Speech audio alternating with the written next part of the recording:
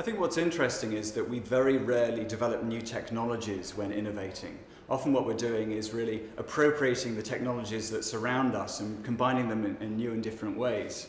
For instance, we were designing some sporting sunglasses for Nike, and these things had to be really innovative, really radical, but they had to be quite imposing for the runners. And we had this idea that you need to magnetically stick them to your face rather than have the arms that would go over your ears.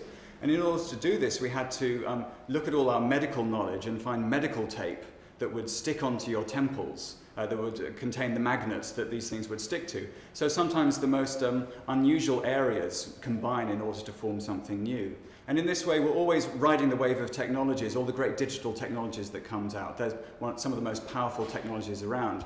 Finding ways to combine them to create new products is really what we do. So for instance, we had the project to find a way to make an audio player. You would download news in the morning for commuters, the Harvard Business Review or the New York Times or something like that. You download it onto this portable digital player and take it with you in the car. The problem was that commuters in the USA, they drive a lot, so it would be very dangerous if you were driving and listening to a Walkman with headphones.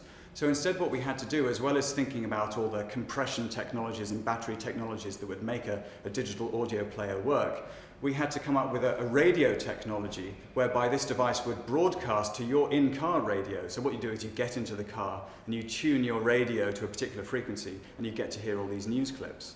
And so that was very interesting because it was a unique combination of technologies, and for us it was the first digital audio player. Interestingly, meanwhile, what was happening on the internet is that something called MP3 was becoming very popular. It was an open source standard. It wasn't the best audio technology around, but it was free. And people started to share files. And then there was something called Napster, which was very subversive. It allowed people to share files. So I'd have a record collection, you'd have a record collection, and peer-to-peer we could share them. And it meant that no one could shut us down. There was no big server on the internet.